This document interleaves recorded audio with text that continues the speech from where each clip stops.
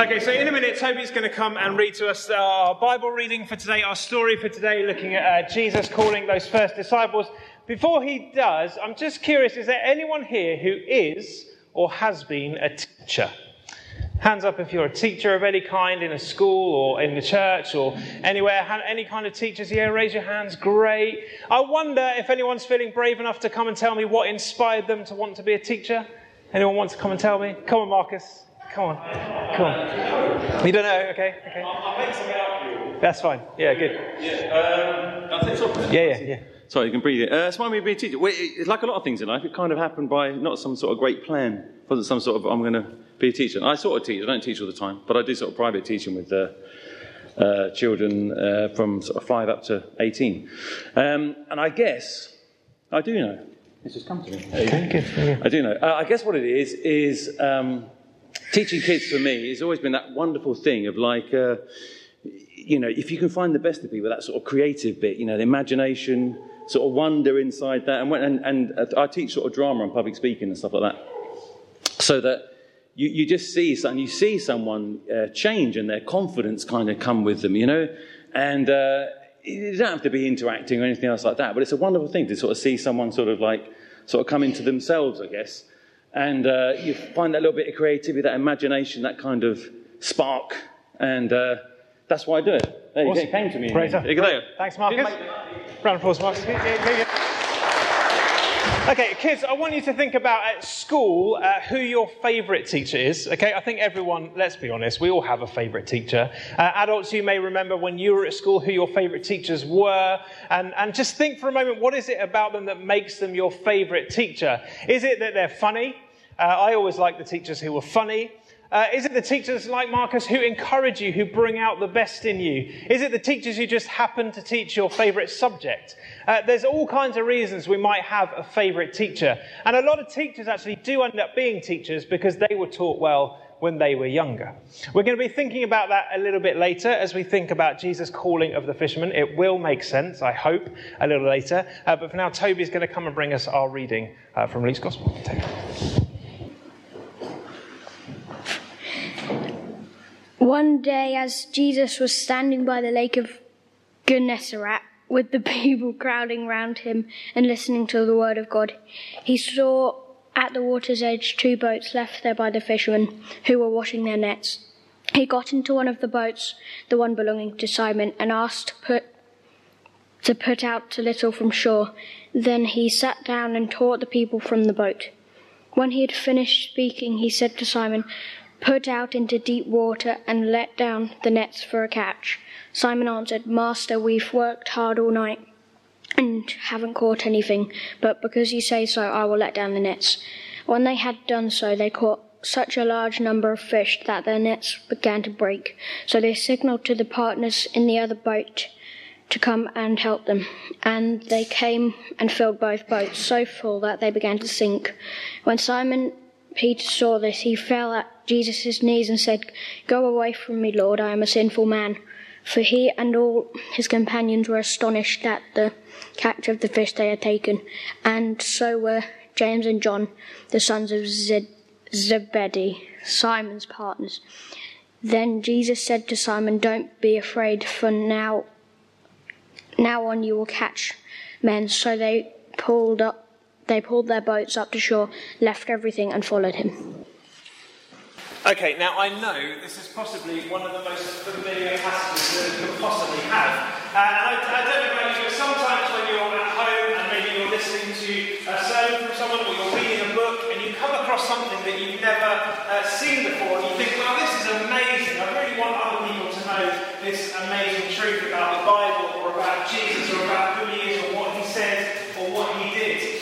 And as a preacher, I pray for opportunities when I hear something like that. And what was amazing is at the start of this year, I heard someone preach on this passage in a way that I've never heard before, and they revealed something that I've never seen before. And I was praying for an opportunity, and then I looked at the lectionary and saw what our reading is for today, and I thought, great, this is awesome.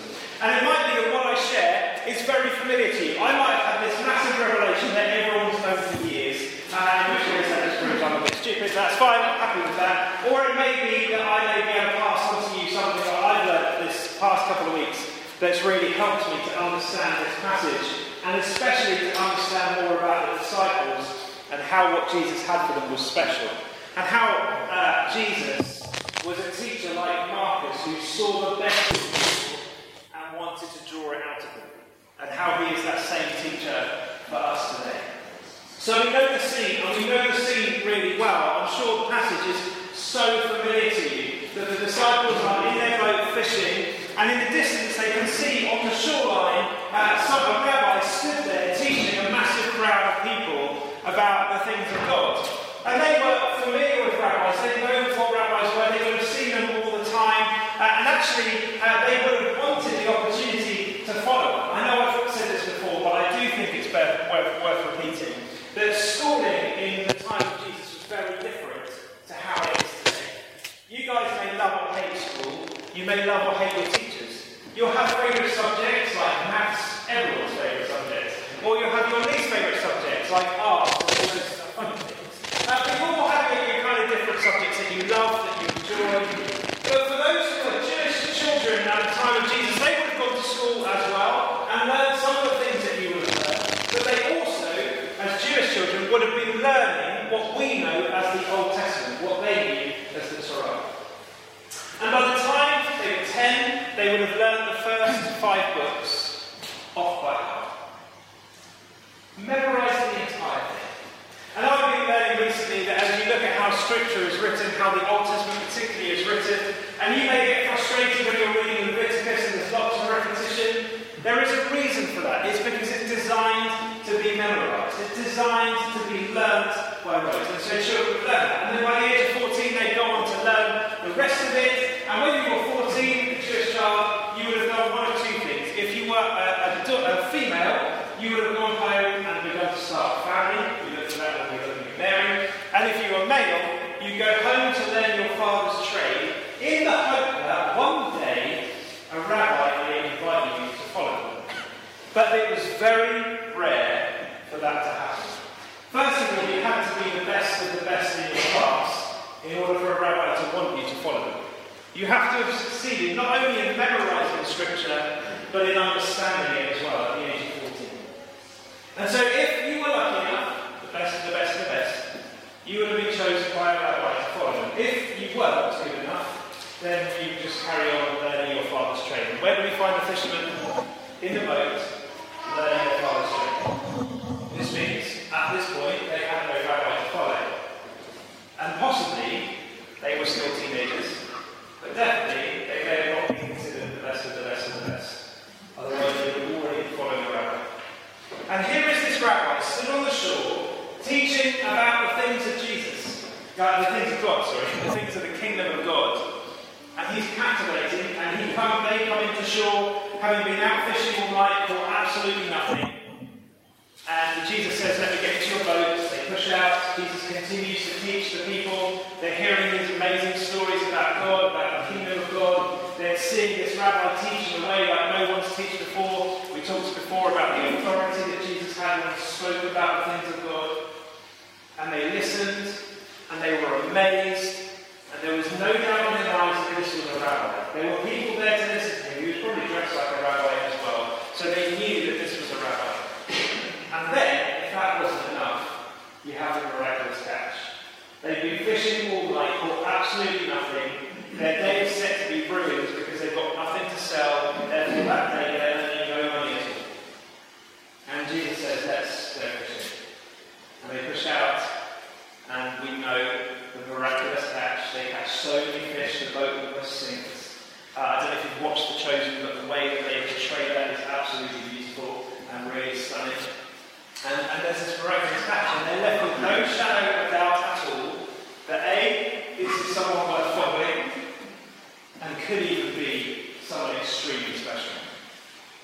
And so when he says to them, come follow me, there is no hesitation in their minds. There is no part of them that would have thought, shall we? These are Jewish children longing for an opportunity to follow a rabbi, and here is that opportunity right in front of them. Zebedee, I think, would have been leaving for joy in the boat. Here is a chance for my sons to follow a rabbi, what every Jewish father would have wanted from their children. And then Jesus uses this really strange phrase. Come with me, and I will make you fishers of men. Now this is a bit where I've learned something new this past month, and I mentioned it briefly last week, but we're going to go into it in a little more detail. I don't know how you read that verse. I don't know what your understanding of that verse is. Let me tell you what mine has been in the past. We know for sure one thing that's not happening. Toby, come here for a second. He has offered to volunteer for this, which is fine. We know one thing for sure. Jesus was not speaking literally. He was not saying, literally, you're going to get your fishing nets out, you're going to throw them over people, and you're going to gather them to me. That's what you're going to do. That's not a literal phrase. We know that was obvious, isn't it? Yeah? Hopefully. Hopefully you've never sat there and taken that literally. But Jesus didn't say, get your fishing nets out. You may think, though, it's a clever pun, that Jesus is being a bit funny and saying, you're fishermen, follow me, and you'll be fishers of men, But the thing I've learned recently is that Jesus' sense of humour is far better than that. He is far funnier than that. That's a really naff pun. And Jesus is much better at puns and jokes and humour than that. Or you may have taken it like this. Jesus is giving this beautiful metaphor for gathering people. Now that's how I've understood it for many, many years. That Jesus is saying, just like you gather fish into the boat, you're going to go into this world and you're going to gather people for the kingdom. You're going to gather people to me. You're going to go and you're going to tell people to come and see, basically, the story that we know of Tony. So, in a way, that's true as well. There is some truth in that. But what I discovered recently is that what actually is going on is the phrase fishers of men, you will be fishers of men, was not unique to Jesus. He was not the only rabbi to use that phrase. Many Jewish rabbis use that phrase because of what it meant. It was, here we go, English lesson 101, it was an idiom. Who knows what an idiom is? Hands up if you know what an idiom is. Come on, those English students, that's not an idea. Not an idiot, an idiom. Anyone know? I don't know if anyone's brave enough to say. But an idiom, essentially, is a sentence of which there is a meaning that you don't get from the sentence. Does that make any sense? For example, over the moon.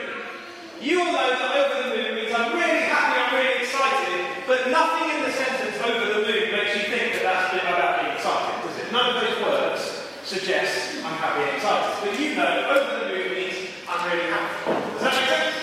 That's an idiom. This is exactly what Jesus is using here, a very well-known at the time Jewish idiom. I will make you fishers of men, meant I will make you teachers. You will teach. What Jesus is doing, exactly what Marcus said, is he's looking at the disciples, seeing not just a bunch of fishermen, but seeing people with potential to be great in the kingdom of God. And he says to them, follow me, be close to me, be my disciples, follow me as your rabbi. And as we've been saying over the past few weeks, this phrase of John Mark Comer, the whole point of being a disciple is to be with Jesus, to be like Jesus, and to do what Jesus does. And he said to the disciples, do that, come and follow me, be my rabbi, be my disciples, let me be your rabbi, and you yourselves will become teachers. You will tell people about the kingdom of God. You will teach them the way of Jesus. You will teach them the way of the kingdom. And we know, because we have the gift and the beauty of hindsight, that that's exactly what happened. That they followed Jesus. They learned through trial and error. But Jesus so nurtured them so well and taught them so well that they themselves became teachers of the kingdom of God. To the point at which we know about Jesus today because they did that. Because they went into all the world and proclaimed the good news of Jesus Christ and of his kingdom. And there's this wonderful invitation, I think, to each of us today to not only learn from Jesus as our rabbi, but that he sees the potential in you that perhaps you don't even see in yourself. Or maybe others haven't recognised in you. But our lives can be lived in such a way that the kingdom of God is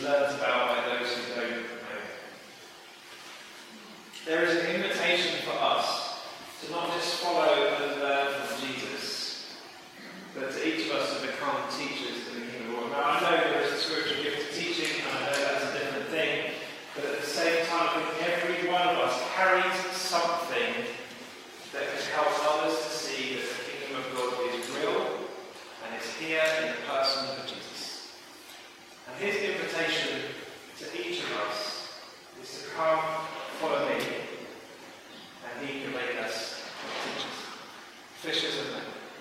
Yes, there is truth in gathering as well. There is truth in spreading our nets and telling people about Jesus, but there's something about teaching people about Jesus. And I was thinking about what does that look like in our practical, everyday lives? How can we become teachers of Jesus? I want to encourage